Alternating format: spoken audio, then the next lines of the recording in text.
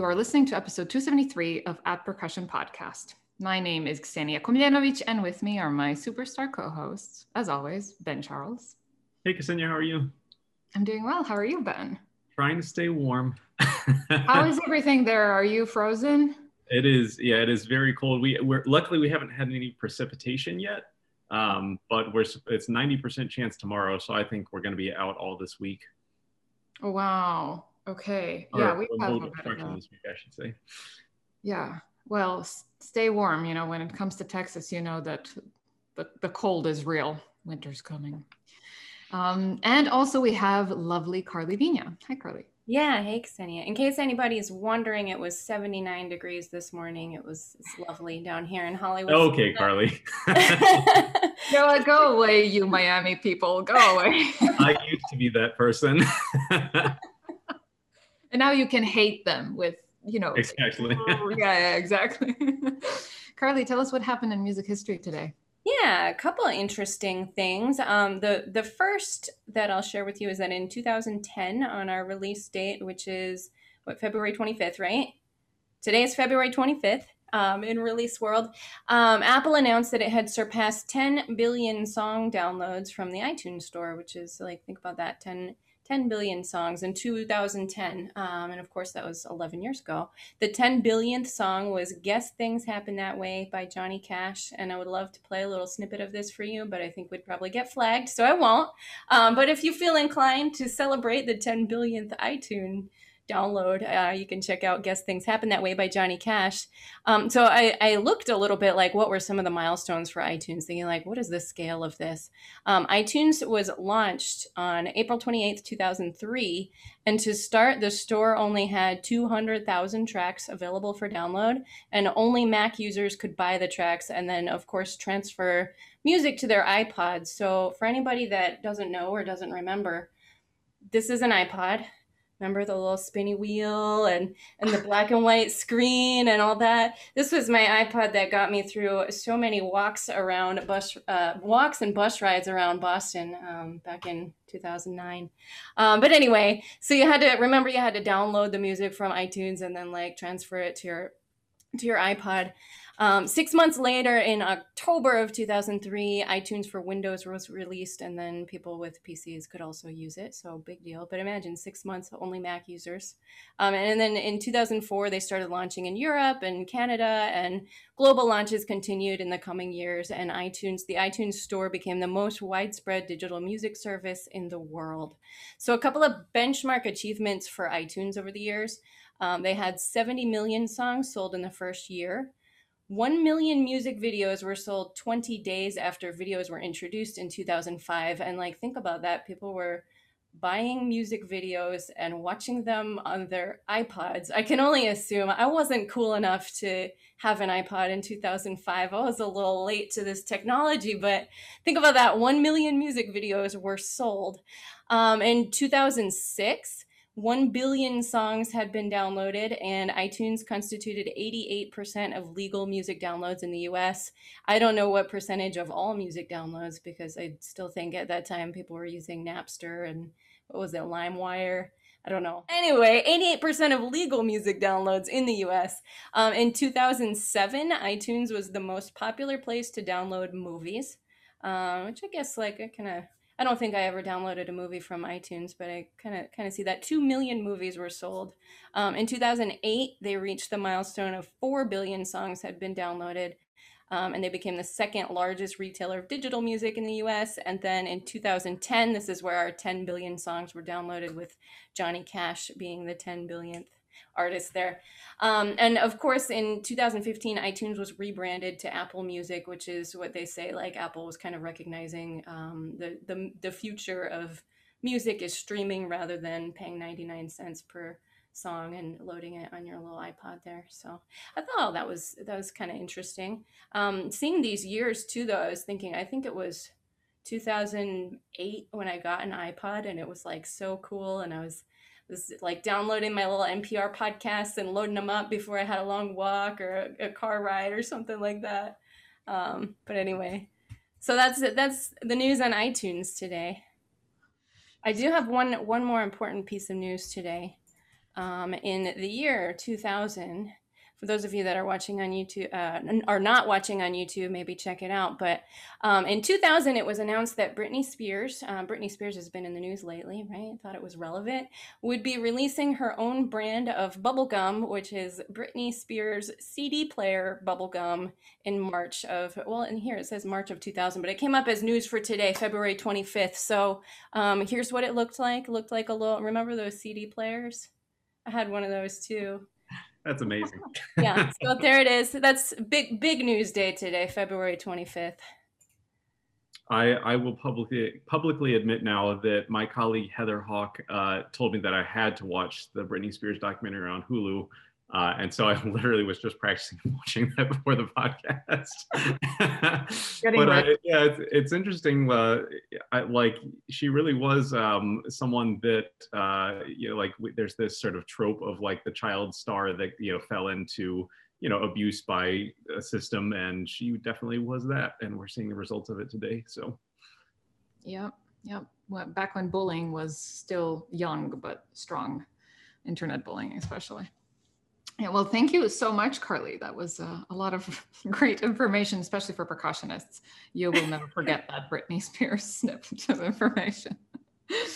Awesome. So I now have the privilege to introduce our guest today, and he is a rising star from Portugal. He has won the Trump International Percussion Competition 2020, so the latest, at just 22 years old.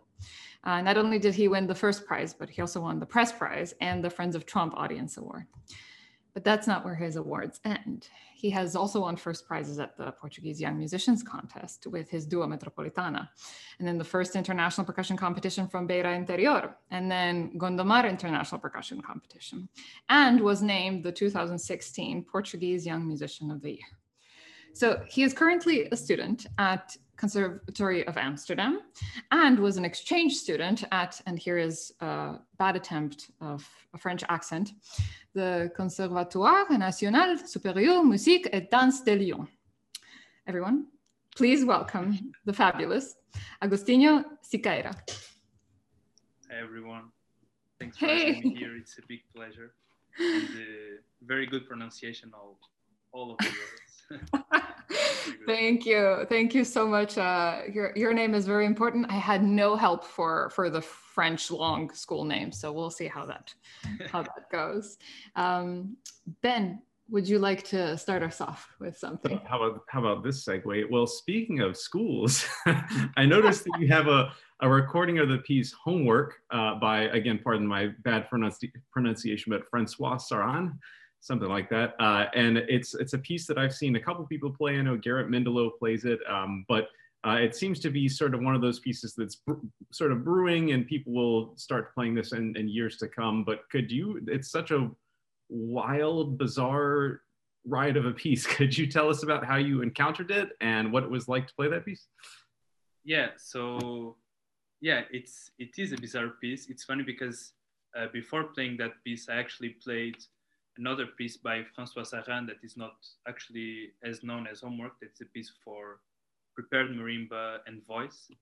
And it's like also, it's called I Don't Belong to Your World. And it's also very nice and very like kind of intense and extreme. And after that I played Homework. It was actually in preparation for ARD in Munich in 2019. So yeah, I mean, I always like this kind of pieces that has a lot of you have to put basically all of yourself in it. Like it's like in the limit of between a percussion piece or a theater performance. So that's like this barrier that is kind of hard to find. Where is the limit between each other, or is there any limit at all? Yeah, but in that sense, is a piece that I felt kind of very comfortable doing it, because it's kind of it's very personal, the way that you express yourself, and it's very connected to the body. So you don't have like a stick that is like there is some distance when you play like marimba or vibraphone or setup, because we have a stick separating you from the instrument. And in that piece, it's like you are the instrument, so it's very connected and it's very yeah, it's very, in a way, it's very playful, but it's also quite hard to learn, you know, and to synchronize the voice with the body and the rhythm and all that stuff. But once you know it, I think it's very fun to play it if you like that kind of, yeah, piece. What? How is it? How is it notated?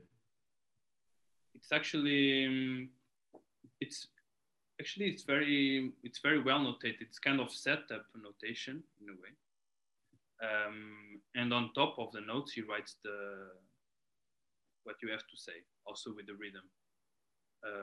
So the notation is kind of good to understand.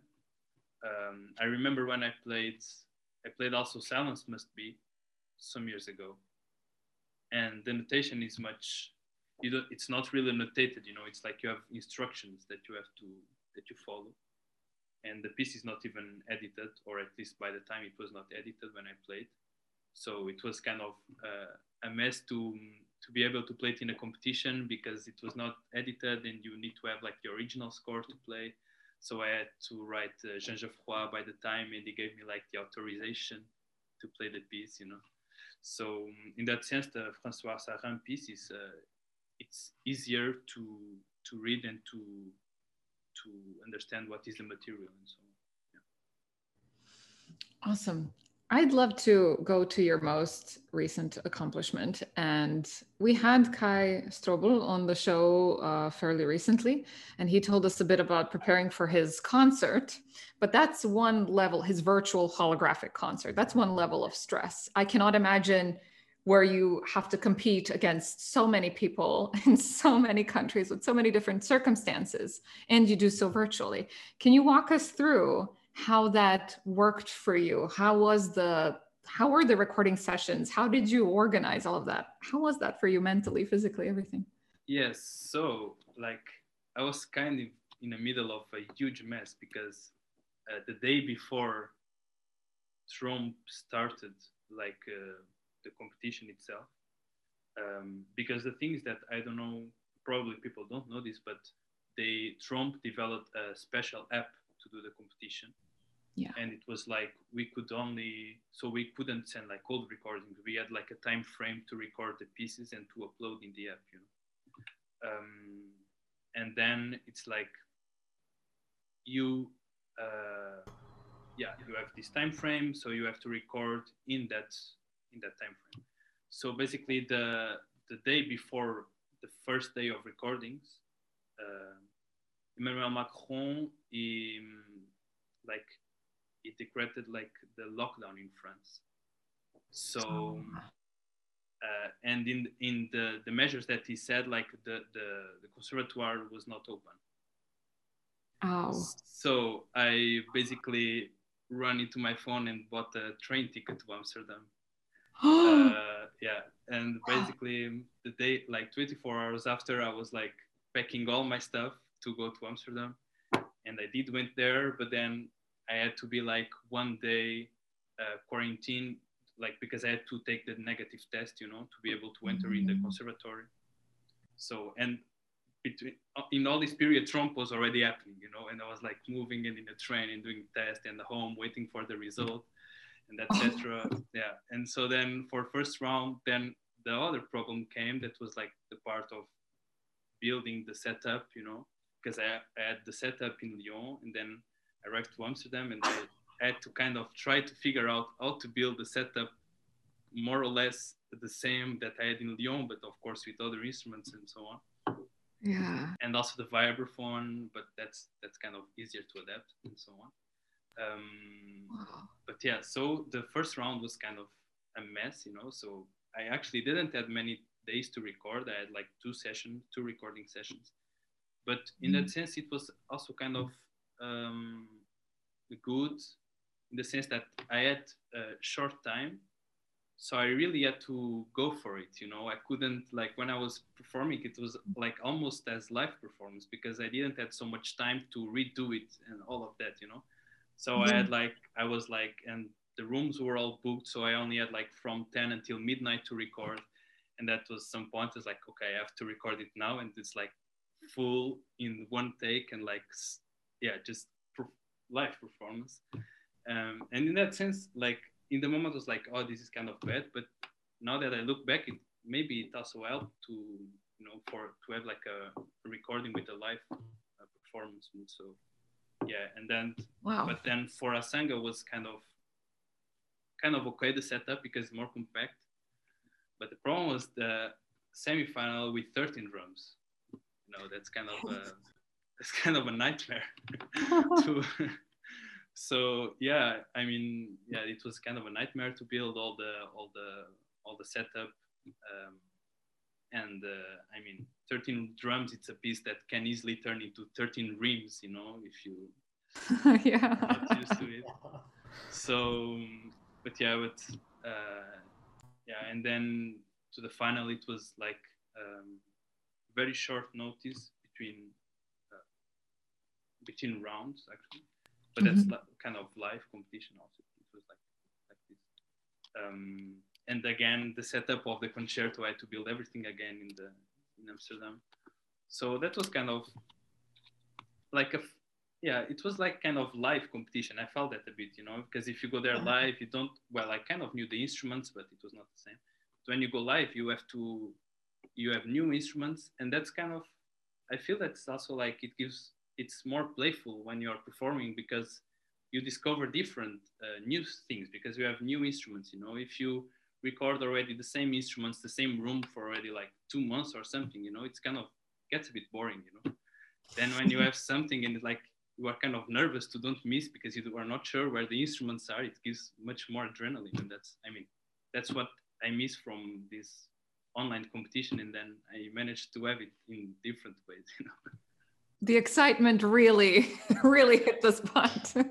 Yeah, so you actually did have a full competition experience with you. Almost the only thing that you were missing was to be jet lagged, I think, and then that was it. But I wouldn't even have that. Yeah.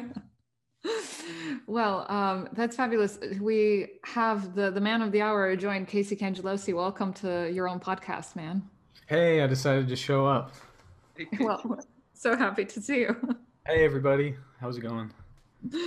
We're having a fantastic conversation here about the latest Trump. But I'd love to talk about it a little bit more, Agostinho. How was it to perform virtually with an orchestra? Like, how do you do that? How do you be a holographic soloist in front of an ensemble? Well, it was very weird, because the thing is that what we did was that I don't know if this was supposed to say, because they want like people to kind of think that we were actually playing live with the orchestra, but of course we were not, So basically what happened is that like Sunday was the final, and then on Thursday before they sent like professional team to record us, and we had to record in a place.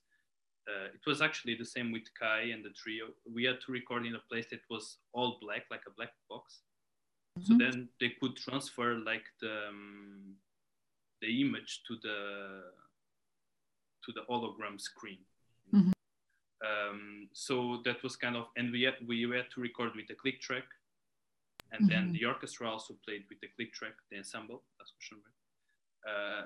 and it somehow worked. But it was kind of, I miss that a lot, because that's something that I enjoy a lot to do, to play with orchestra, like solo and with ensemble and so on.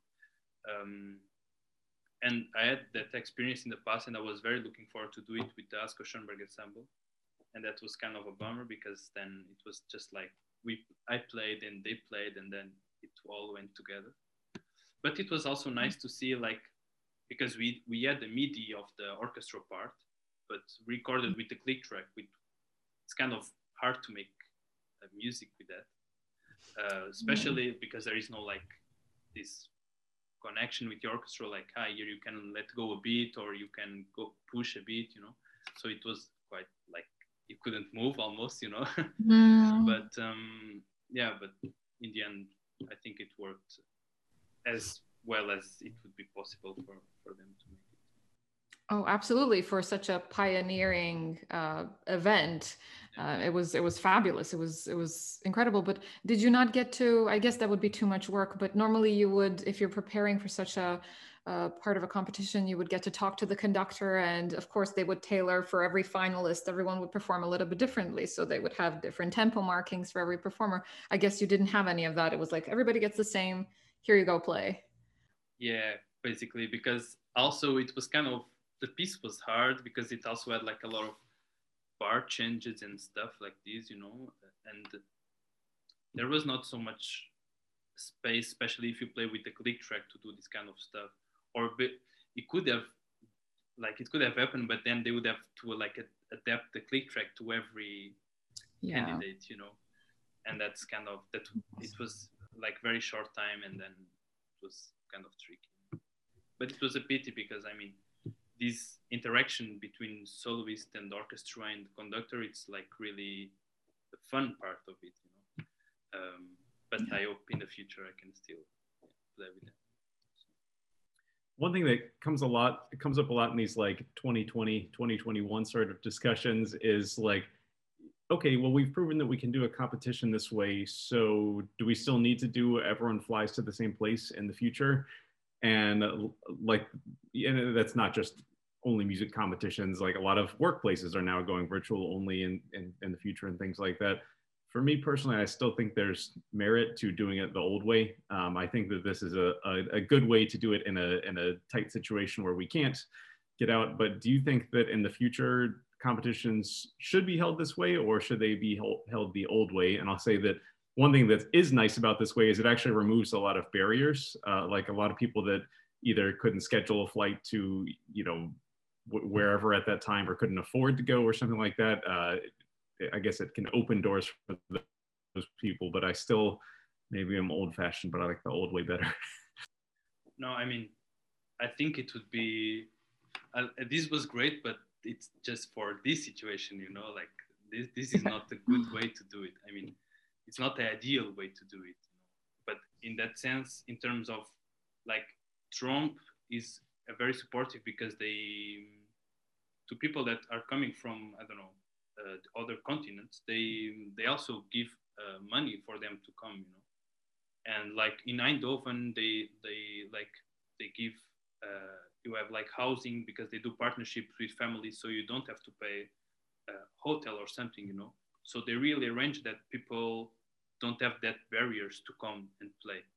But I mean, it would, I think it would be very bad if this starts to be like more usual, because music in general, I mean, you cannot really do it like via streaming, you know. Like it's kind of, the thing is like the heat, you know, in the moment, and the human connection between performer and the audience, and like the hall and all that stuff, that's like the magic of it. Then if we all do it like this, stream and recording, is kind of, it loses the fun, I think. And I don't think that it will be like this in the future, so hopefully not. Yeah, and I guess like one thing you said that sort of answered my question, I've never really thought about it, is like we've had recording technology for like over 100 years now, and we still have live performance. Like it's the fact that you can reproduce it digitally doesn't replace the sort of energy of being there in person. It is different, yeah. Yeah, I mean, I had like last week I had a concert, I had a gig here in Amsterdam, and it was live stream, and I never had like a live stream, and it's very weird because it's like you have to play live, but it's not this live thing that the moment is there and then it vanishes, you know, the music vanishes and it stays on people's like memory and so on. But it's also not a recording that you have like this kind of possibility to do it again and to make it better, you know. So it's like kind of, you have to make it live, but then it stays forever like in the dark web or so on, you know. And it's like, it's kind of very stressing, you know. But it's the worst.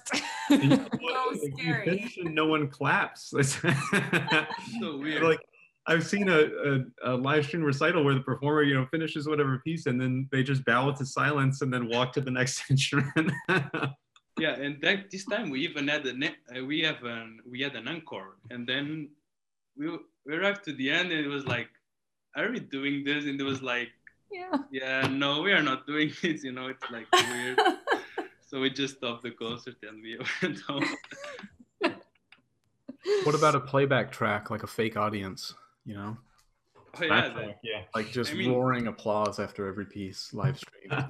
they are doing that in the football games. They do that. Right? That's They right. Put, Right. they put like the crowd and like Just there's steal that same same empty. NFL audience. Yeah. Wait, really? Yeah, they're pumping fake noise into athletic events. Yeah. Well, it's like if you watch the Daily Show or those kind of shows that don't have that background, like they don't have a laugh track after jokes. Mhm. It's really weird. The jokes are way less funny. Yeah. Yeah. Yeah, like I remember, like Bill Maher says something controversial, and then you don't hear, and it's a joke, and you don't hear a laugh track afterwards. You feel like, ooh, they didn't like that. It's like, no, there's no audience. There's no sound either way. There's actually an article. I don't know if it's musically relevant. Maybe I'll report it on the future. But there's this website I like called Tedium, and they have a whole article about laugh tracks. Check that out sometime. It's cool. Ben and his tedium. I'll use a laugh track for my recital then. Instead of applause, I'll just use a laugh track after every piece. It'll bring the spirits up. What we could do is use a laugh track at inappropriate times on this show. Like we could edit it in. Could be fun. We Yeah. just edit Pius's picture, and that's what we do at inappropriate times. Wait till the next time I edit an episode. That was a good one, Ben. All right, I'm sorry, big tangent. All right, so Agostinho, to wrap up the conversation about Trump, what has Trump brought you in your life? Now, these are different times, and obviously they help with management. Did you buy your mansion with all that money, or did you spend it celebrating, or also in terms of just contacts and what to do with yourself musically now? How have they helped you? Yeah, so as you said, it's kind of a strange time now to kind of see what real profit or benefit I can actually get from them. But actually, I did add like some invitations that I think I wouldn't have if I wouldn't get the first prize in Trump, especially in Holland, because the competition was here, and it's kind of a big thing here. So in that sense, I think it really helped to get a boost for people to know me and to call me for things, because I'm not in my country, and then it can get a bit more difficult, because of language barrier and etc. But they are very supportive. Like they have a very good management support and marketing. So basically, all the stuff that I do, like I had a meeting with the marketing leader of Trump, and we discussed some stuff, and she told me like, yeah, everything you do, we will also like share and try to promote your work and stuff like this, which of course now is kind of not as much as I would like to, but still they do their best, and I also do my best to do stuff. And let's see. I hope like in the next year it will be better. I had the concert here with the solo with the ballet orchestra in Amsterdam, which was cancelled, and we are trying to arrange a tour to Russia on the next season. But let's see also how that goes with all the situations. So I'm like praying a lot for this to get better soon. Oh, it will certainly help. It's just going to be a delayed response. I mean, nobody's getting anything these times, so it'll come. Right. I was just going to add a little thing. I was listening to an interview with Gary Grafman, who is the piano professor of Yu Zhuang and Lang Lang, and he was talking about how he did not allow them to compete. And when the interviewer asked him why, he said, well, they don't need to, because I know so many conductors and I just invite them to come listen to them, and then they get engagements. For a fantastic student, another student that he had, he said, I brought in some conductors, they heard them, and they didn't get engagements in the next 2 years. So, okay, they went and won the Clyburn competition, and then they had engagements. And I thought how interesting that was, that, this elite of the piano has the possibility to skip competitions, because that's, quote unquote, according to this man, it's a waste of time, because they should be learning other repertoire at a different pace, as opposed to, you know, being prepared for a competition now and for one in 6 months, because you can't do a competition every month. Obviously, that's going to spend you. But he would just arrange meetings with really important people, with managers and conductors, to hear them, because he's a big shot. And that would be their entry into the big stages. And I thought, wow, I don't know of any percussionist who gets the chance to do that. Everybody has to go through a competition, sort of, or be the Justin Bieber, like Casey Cangelosi, and then you don't have to compete. Yeah. But Casey, why did you compete when you were young? Did that bring you things? Not like this. A lot of state competitions, you know, it was pretty routine to go to PAS state competitions. Utah was a really happening scene. So yeah, it was like since high school and through college, you know, every year we'd carpool. My mom would take a carload of us, maybe even in middle school too. I feel like I did it a few times in middle school. I wish I was a little more competition aware back then, but arguably probably Trump and probably these competitions didn't exist, at least not for us. The one international thing I ever did, or national, I guess it's only national, was Music Teachers National Association. Mm-hmm. I beat the hell out of them. Of course you did. Yeah, we should talk about that sometime. Just savage. Bet you wish you could go back to that middle school competition circuit now. You'd kick ass. I'd kick some ass. Yeah, my diddles are cleaner now. I just thought that was really interesting how all the great percussionists have to go sort of through this route if they want to become soloists, especially, you know, concert soloists, and how this exists, I guess, for all the other instruments. So we still have ways to push. I don't know that that's always true. Like, I mean, there are certainly the Geneva competition winners and things you hear about, but like, correct me if I'm wrong, but like, I don't know of like Evelyn Glennie and Colin Curry being huge competition winners. I know of. Also, Martin Grubinger, I don't think he also. I'm not sure, no. I don't want to like. Could be kind of a generational thing too. You know, that now it's so much more common that this is a more common route to go. It's a faster track for sure. Ago, maybe not as much. Yeah, like I said, I don't know if they were even there, you know, when I'm 39, you know, so I was, Well, and I think also maybe U.S. percussionists weren't going over, but I mean, like in what was it, 91, 92, something, there was the Lee Howard Stevens marimba competition. I mean, there have been competitions, but I think the U.S. participation in the European competitions has heated up in recent years. But also another, like, I would consider big name, like Cameron Leach he's not a Trump competitor or anything like that. He's a upcoming star here. So well, he's won the PAS. Oh, that's true. Yeah. I don't think of American competitions as the same like scale as the elite Euro competitions, I guess. I agree with Carly. I think it's age specific and generational. Like people who are like my age, like when I was at that age, if just to give you guys some perspective, The Rite of Spring had just premiered. When I was that's like where percussion was at. So, you know. All right. I take that back. That wasn't smart. That wasn't all throughout, you know, thought throughout. But I definitely see this in, as you mentioned, in the younger generation, like no Simone Rubino, Kai, they all had to win something. It's definitely very much, it's a faster track, I think, than trying to work your way up. Like that's. Yeah. I mean, like, would you recommend doing it to a student? I mean, of course, you know, yeah, sure, definitely do it, and especially if you want to perform.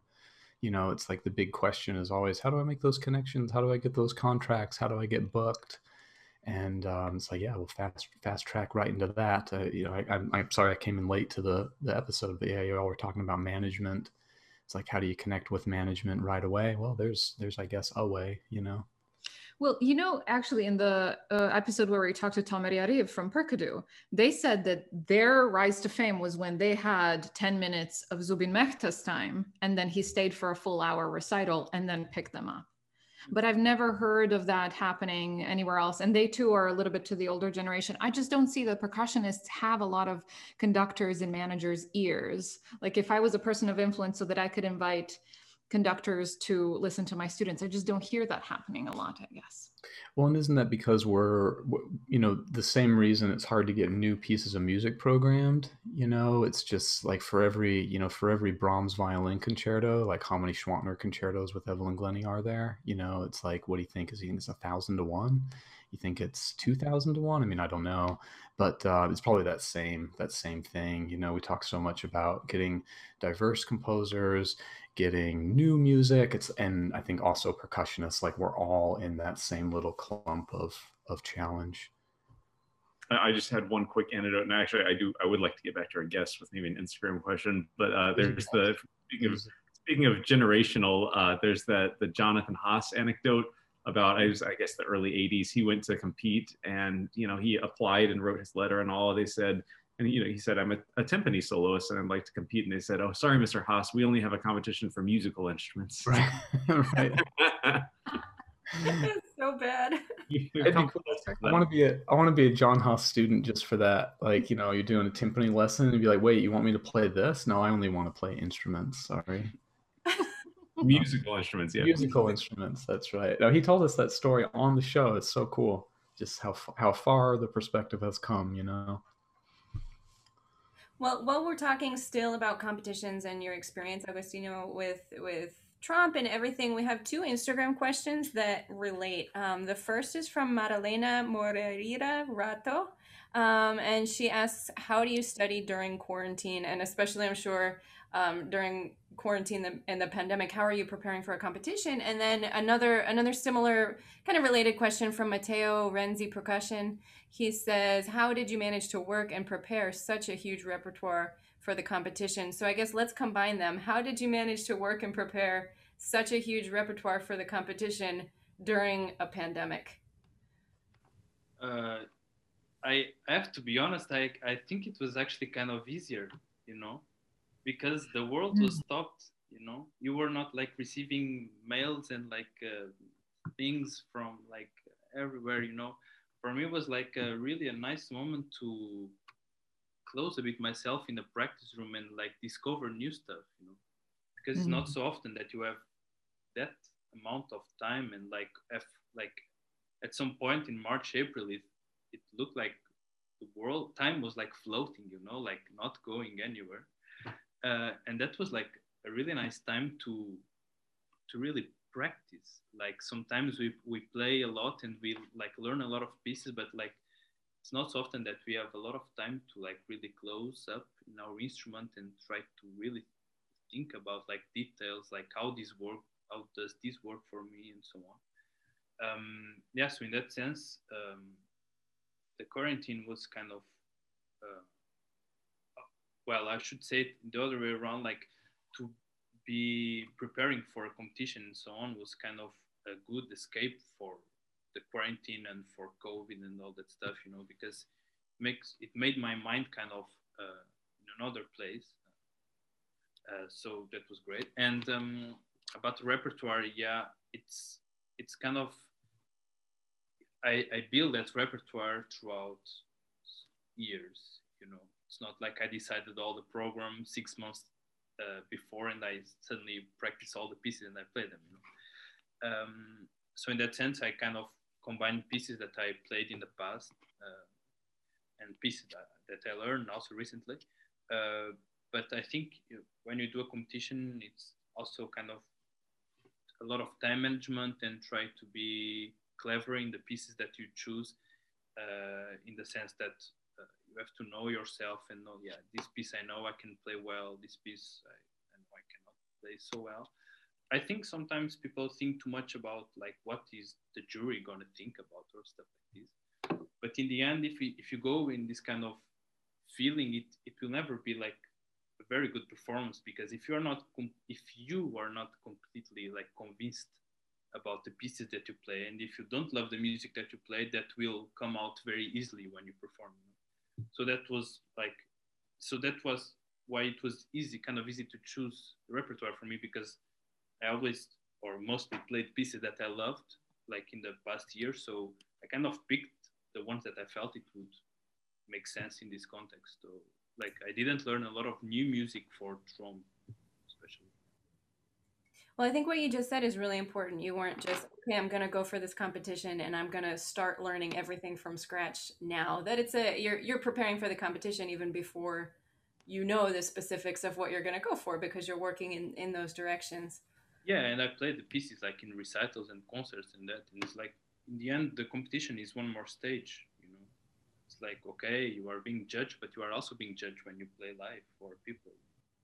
And it's Right. even, I mean, for me, it's much more important that like I get more nervous when I have to play to my mom or something like this, because it's like, it's, but of course I respect all the juries and all that stuff, but it's so subjective that you just have to go for your thing, and if they like, they like it. If they don't like, then yeah, that's like. Yeah, nice. Send a letter to Mike Burritt saying, Mike, you're not half as scary as my mom when I play for you. Grubinger, sorry, my mom beats you any day. Yeah. No, but I mean, also in that sense, like, because what we were talking about, I think for me, what helped me a lot, it was that I didn't do competitions when I was very young, like 9, 10 years old. I was just, until I was like 15, 16, I was just playing, not like competing with other people or so on. And I think from also people that I talk nowadays, that people had like very kind of bad experience when they were like 8 years old, like they went to a competition and then they forget the music or something like this, and then that gets like in the system for very long, and it's very hard after to be able to recover from that. In that sense, I think I'm very thankful that I didn't put myself in that kind of situation when I was younger. I was just playing for fun and because I enjoyed playing. Yeah, and later on when I was like 15, 16, then I started to go to that kind of pressure. But also I think with competitions is also a matter of experience. Like I had the luck to, the first experience that I had was very positive. It was like a duo competition, and then we shared a lot and we like become really like best friends, and and then it gave such a beautiful meaning to the music and then the work we have done and so on. So in that sense, like all the competitions that I did afterwards, it was always with this kind of positive thing in mind. Like I'm doing this, like I'm trying to become better, like from myself to myself. And then yeah, then it's always like a positive mood when I go to a competition. It's not never like oh, I'm getting like tested or something like this, because so in that sense I think it's also a lot about personal experience on. Yeah.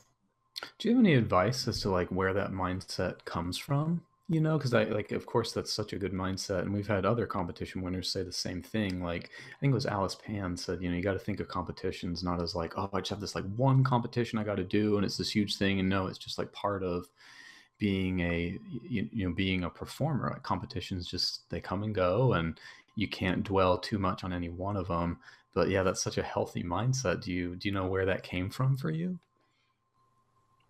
Yeah, I don't know. I think it was maybe because like the experience that I had, they were good. I had the luck like to be prize winner and so on, and then that gives like kind of a good, feeling to it. But I think it's also like what I do a lot of times when I'm nervous. Like I put things into like I don't know if this word in English makes sense. I like relativize. Put things in perspective, basically.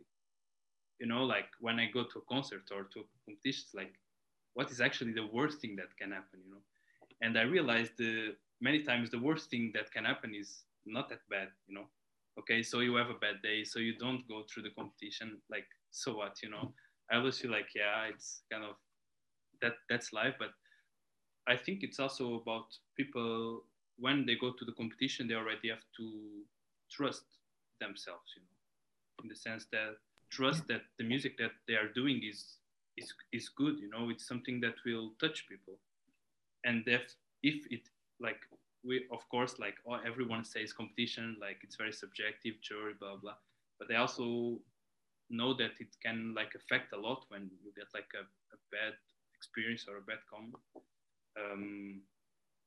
But in that sense, I think it's all like, it's kind of mindset of putting things in perspective, you know, it's a percussion competition, you know, it's not that important if you think about it. You know, it's like, it's great if you can get something out of it, but in the end is that's not. And again, competitions are very, it's like cycles, you know, because you win a competition and then next edition someone wins it, and then you have to do your road by yourself and do your projects and develop your thing, and you have to do that already before you go to a competition, you know. What I always said is like, I had like a line that it was like, it's layers, you know. You had like a big line that's stuff that you want to do in the future, and then to the layers you add stuff that can help you to achieve that line. And competitions are, as you said, like one way, like a kind of fast track. But if you don't win, it doesn't mean that you cannot reach the big line that you were thinking about, you know. It's just different. And I mean, there are so wonderful musicians that don't even apply to a competition, you know. It's like, because it's not for not everybody has to do it, you know. And like, yeah, it's just, you have to know yourself and know like if to go to a competition will bring something positive to you, and if you ever know and some people say like a bad comment to you, you have to know yourself to know that you will kind of get the point of like, why did you pass, and work on that. That was basically what happened to me in ARD, you know. I got into the last 8, but then I didn't pass, and then I got some comments, and then I kind of you have to filter the comments, you know. Some stuff you have to throw away because it's not useful, and then you have to pick that thing that will actually help you in the future, and then just work on that. Yeah, sure. Yeah, so to get to another Instagram question here, we had a question from, pardon my pronunciation, Joel Valpacos, who says, who is your favorite composer? And I guess we could maybe ask a related question of what is it that makes you like a composer? I do not have a favorite composer. I'm sorry. I cannot name one composer that is favorite composer.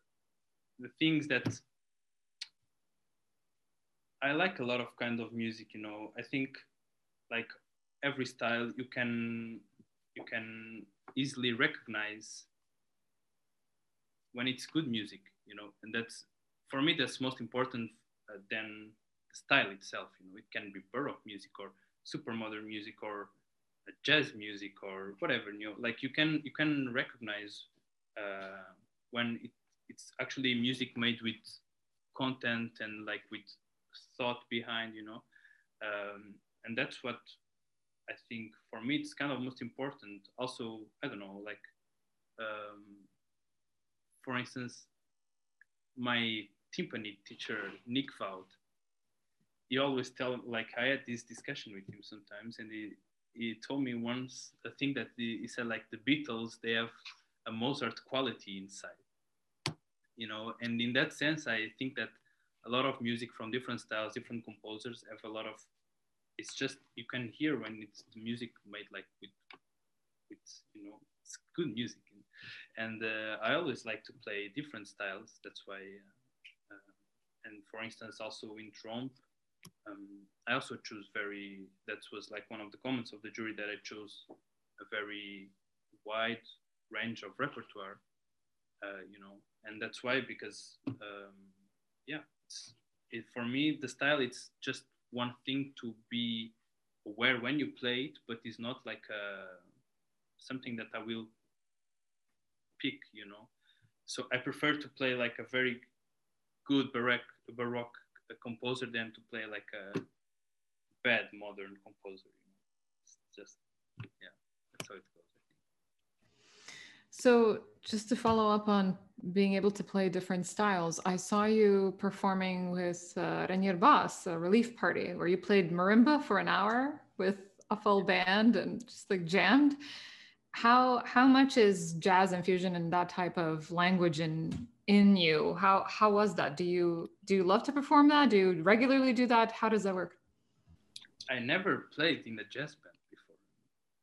And then Rainer Bass is a jazz guitar, and he made this whole project was commissioned by Bimhaus, and it was all new music by him. He wrote all the program, and he wanted to add a marimba. You know? And again, like this was one of the moments that winning Trump helped, you know, because he saw that I won the competition and he saw some videos and then called me to do it.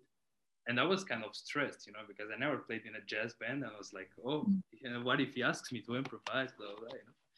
Which he actually did. And then I was like, then I couldn't say really no, you know. So I was like, yeah, why not, you know? At some point I was like, I mean, we are classical trained, and it's such a pity that sometimes we don't have this skill to play in our instrument, you know, to improvise, to scope. And yeah, but it was a great week. I think it was like a kind of a model how concerts can work, in the sense that, like, to make the project, we all made a COVID test, and so it was negative test, and I think that gave a really nice different atmosphere to the rehearsal space, you know, because I guess you all have been in rehearsals with a mask and people kind of a bit afraid. And with this kind of approach, and everybody knew that no one was sick, although it's not like 100% sure, but you know, it gives another kind of feeling to the rehearsals, and it was great to play that kind of music. It's such a different mood and different feeling and different kind of rehearsing, and they were all amazing musicians, and for me it was easier to fit in such good people, you know, when everyone around you is great. It's like, it's so easy, you know? So yeah, it was nice experience. It's a fabulous concert. It's on YouTube. You folks should check it out. And I asked because you looked very comfortable, and I was like, do you play marimba in a jazz band all the time? I mean, that's why. But it was, and your solo, I mean, it was like amazing. You went ham, like it was crazy. It was fantastic. Okay, so another thing that we had scheduled for today is to talk about a little article from USA Today. Now, I'm not very well acquainted with this periodical and magazine, but it seems to me like it's not perhaps has the highest echelon of intellect that they try to cater to, which is why I picked it to talk about it. Anyway, the title of the article was Meet the Under 40 Years Old, I guess, musicians who are making classical instruments cool. So I looked it up, and of course, here I am. I'm now going to be a jerk again. It's hard to find meaningful, good articles about music, it turns out, at least these days, something that's new. So basically the article listed a bunch of people under 40 who are doing their best to keep instruments such as the violin, piano, and cello front and center in music lovers' mind. Well, thank you. Yes, we've known about these for many, many centuries. And then they mention how some folks get to have a huge impact on music. For example, they think of Lizzo and how it appears that like the interest in flute has spiked so much since she has risen to stardom. So, okay.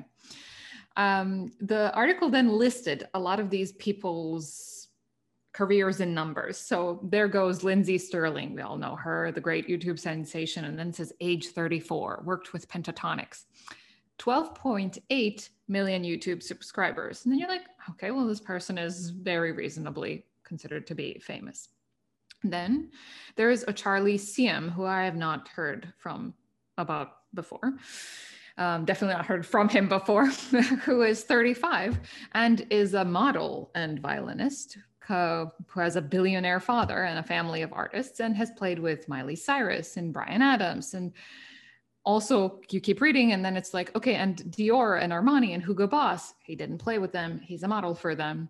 Okay, excellent. Has 8,300 YouTube subscribers. And you're like, okay, these are different levels of impact now.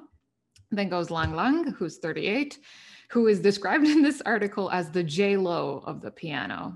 Now, I have no idea what that means. And it says, because of his ability to transition back and forth between classical and other genres.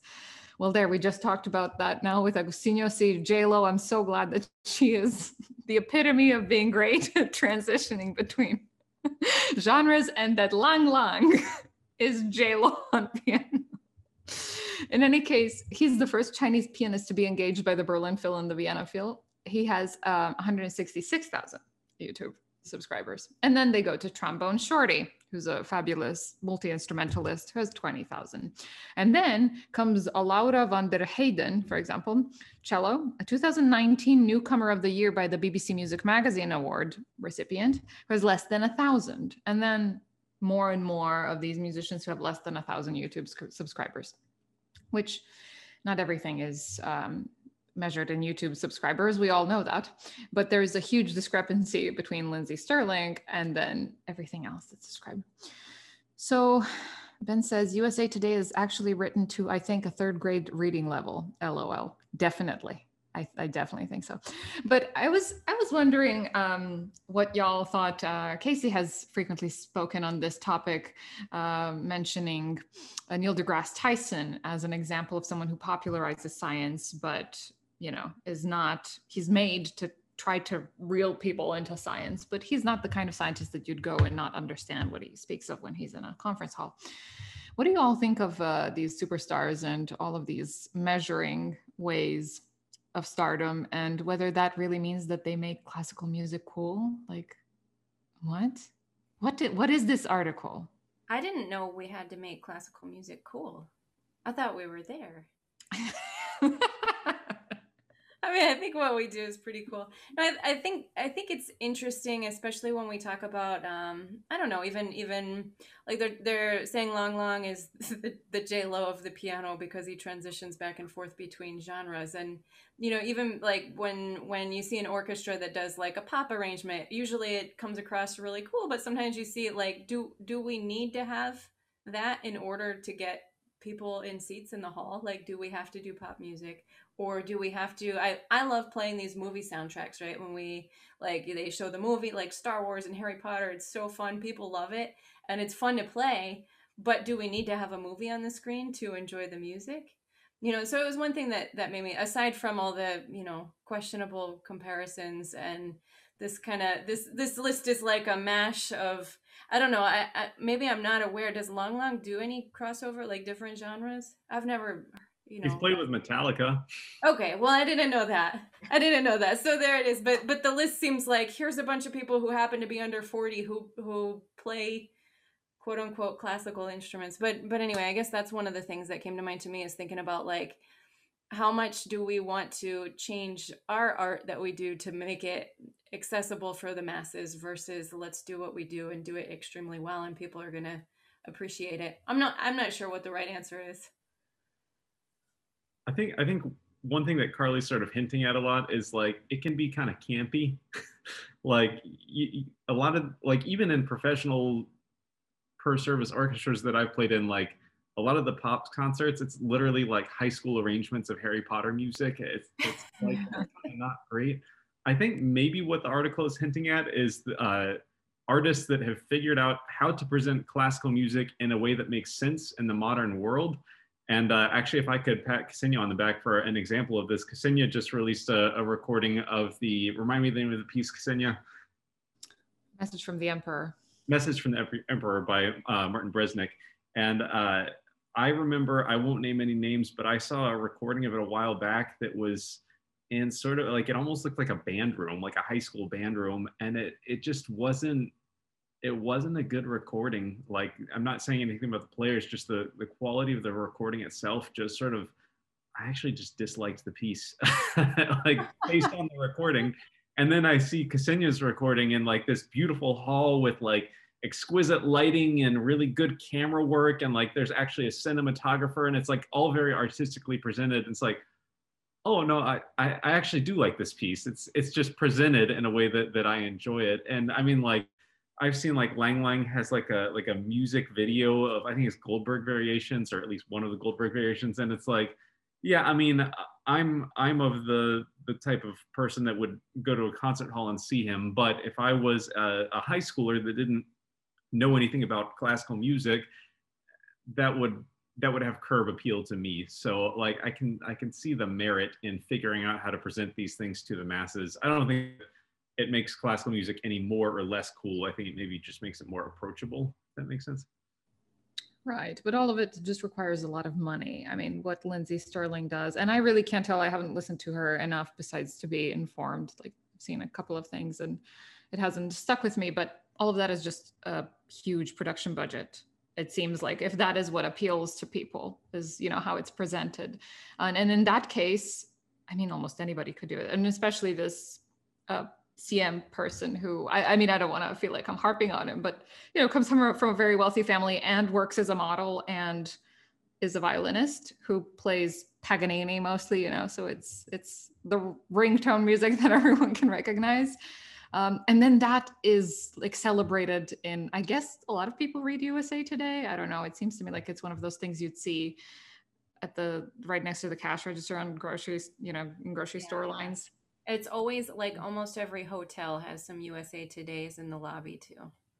Well, there you go. Nobody keeps the BBC Music magazine there. Right. So, I don't know. Agostinho, what do you think of these celebrations of such performers? Yeah, I mean, as you all said already, like it's kind of a hard topic because I understand why people try to go in that direction, but can you really call it like a classic? Well, it depends on the people, but it's like I understand why people do it, and I think even like now in conservatory, they kind of encourage people to do that more and more, which I'm not sure if I totally agree with. Like we had this one teacher that was always like saying, you need to have a Twitter, you need to have, I don't know, YouTube channel, etc., etc. But do you really need to have that to be like an happy musician? I don't think so. I mean, I think it depends on what you as a musician want to do, what you want to transmit, if you want to be like, I don't know, like a kind of a pop star playing cello, then it kind of makes money to invest a lot of budget to do this kind of videos and productions and so on. But if you are happy playing to a 5 people audience, I don't know, 1 hour of electronic music, for example, it's like, sure, you don't that. I think it's all about what each person wants to do and feels happy doing about. And yeah, in that sense, I think it's something very personal. So our other question is from Curb Your Reed, and he says, when's the last time you practiced tambourine? Which I'm guessing there's a story there. It's got to be a side joke. No, there isn't. Yeah, no, Reed, he was a fellow colleague here in Amsterdam. He's student in Michigan, I think, with Doug. No, I think what he meant with the question is like, here in Amsterdam is a very orchestra-oriented school in a way. Like we have a lot of teachers, and we have, I mean, people that for me are like very relevant also in the solo scene, like Peter Prommel, Arnold Marinson, of course, and then we have also Rachel and Ramon as like kind of younger generation teachers. But indeed, I mean, a lot of people go to Amsterdam to study with the guys from the Concertgebouw Orchestra, which is kind of like one of the most important orchestras in Europe, and I guess also around the world. And I mean, it's a very hard school in terms of you really have to practice everything, which is great for a bachelor, I think, because you get really wide range of knowledge on all the instruments and so on. And of course, I have to practice a lot of tambourine, triangle, cymbals, bass drum, timpani, etc. But I have to say, it helped me a lot when I play solo repertoire. Like when I was playing 13 drums, I only could think about Nick lessons on timpani, and how to take the sound of the timpani and how to make it like legato, and it's such, and also tambourine, and the accessoire, it has such a level of detail, like the fingers, the small muscles, and all of that, and even the approach to the repertoire, like how you approach orchestra excerpt, they are so like methodic and so hard in the sense like try to get as much like most details possible, and there is a lot of like thinking about the sound of the instrument and how does it sound in the orchestra and so on. So in that sense, it helped me a lot. Like I think it improved a lot my solo playing when I started to apply this orchestra thinking and details in solo playing. So in that sense, as a reply to the question, I do still practice timbering. So that's good to know. Okay, last question is I reached out to a person that I thought might be a mutual friend. I reached out to Cristiano Rios, who I met in Lisbon, and I asked him to give me a funny story about you. Because you're one of the rare people who doesn't have a huge, at least I couldn't find, a huge presence on social media so that I could find something funny or whatever. And he said, I'm very careful. you are very careful. But he said, I should ask you about funny stories when you were studying at the professional music school, that you were quite the energetic and rebel kid. So I'll ask you, he was a gentleman to not reveal any details, but I'll ask you about your times at the professional school. Oh, you mean like, yeah, he meant like the secondary school, which Yes. was like before bachelor. And it's very intense. And I noticed when I came here, like to Amsterdam and so on, that it's not very common in like other countries that like what we did was basically when I was 15, like secondary school, we basically went to a building. The school, it was like a music school, Mm-hmm. and it was like we had like subjects that were adept. For instance, I don't know, instead of mathematics, we had like sound physics, Yeah, stuff. yeah. Like everything was adapted to like the musical program and stuff like this. And it was in the same building, like the theory lessons and percussion lessons. And yeah, like our teacher, it was like, he's very, how can I put, he's very connected to the school and the students, and he lives it very intensively, which is great, if you know how to handle with it. And in that sense, of course, we spend a lot of times in those rooms, and we were young, and we had like all the colleagues and stuff like this. So we of course we did our things. I mean, there are so many histories we still do it, with people that study there. Like we could sit for hours and hours only telling about histories about it. But yeah, it was a very intense time of my life, like when we did this first competition, the duo competition, we would have like lessons every day, and it was like in August, basically had no summer, and it paid off because it really helped for us, and it was like such a learning process. But I mean, I still keep in touch with basically everyone I studied there with, and it was a very intense period in my life. Okay, so folks, I'm sorry, you'll probably get to hear this if you go visit those spaces where stories are shared, but in these public spaces, virtual, we will not share any dirty details from what happened. I mean, it doesn't make sense. Like if you don't know all the characters involved, it's never like a single story of just me doing something. It's like always. Okay, well, we'll start going around and interviewing everyone, and by the time we reach your last classmate, they will have to deliver the story because we'll know all the actors. You guys know the term mutually assured destruction? Like, I've got all the garbage on you for whatever you got on me. Yeah, basically, we all have a pact of confidential. It's like what stays there, what happens there, it stays there forever. Only the walls can tell the secrets. Well, that's fantastic. That's good human character. Awesome. Well, Agostinho, thank you so much for being our guest. Thank you. It was a pleasure. It was a pleasure to talk to you. Congratulations. Sorry? I hope to see you all like live soon. Same. We hope so too, and we hope we get to hear you perform live for us soon too. Thanks, podcasters. Thanks, listeners. And we will talk to you and hear you soon in episode 274. Bye. Bye.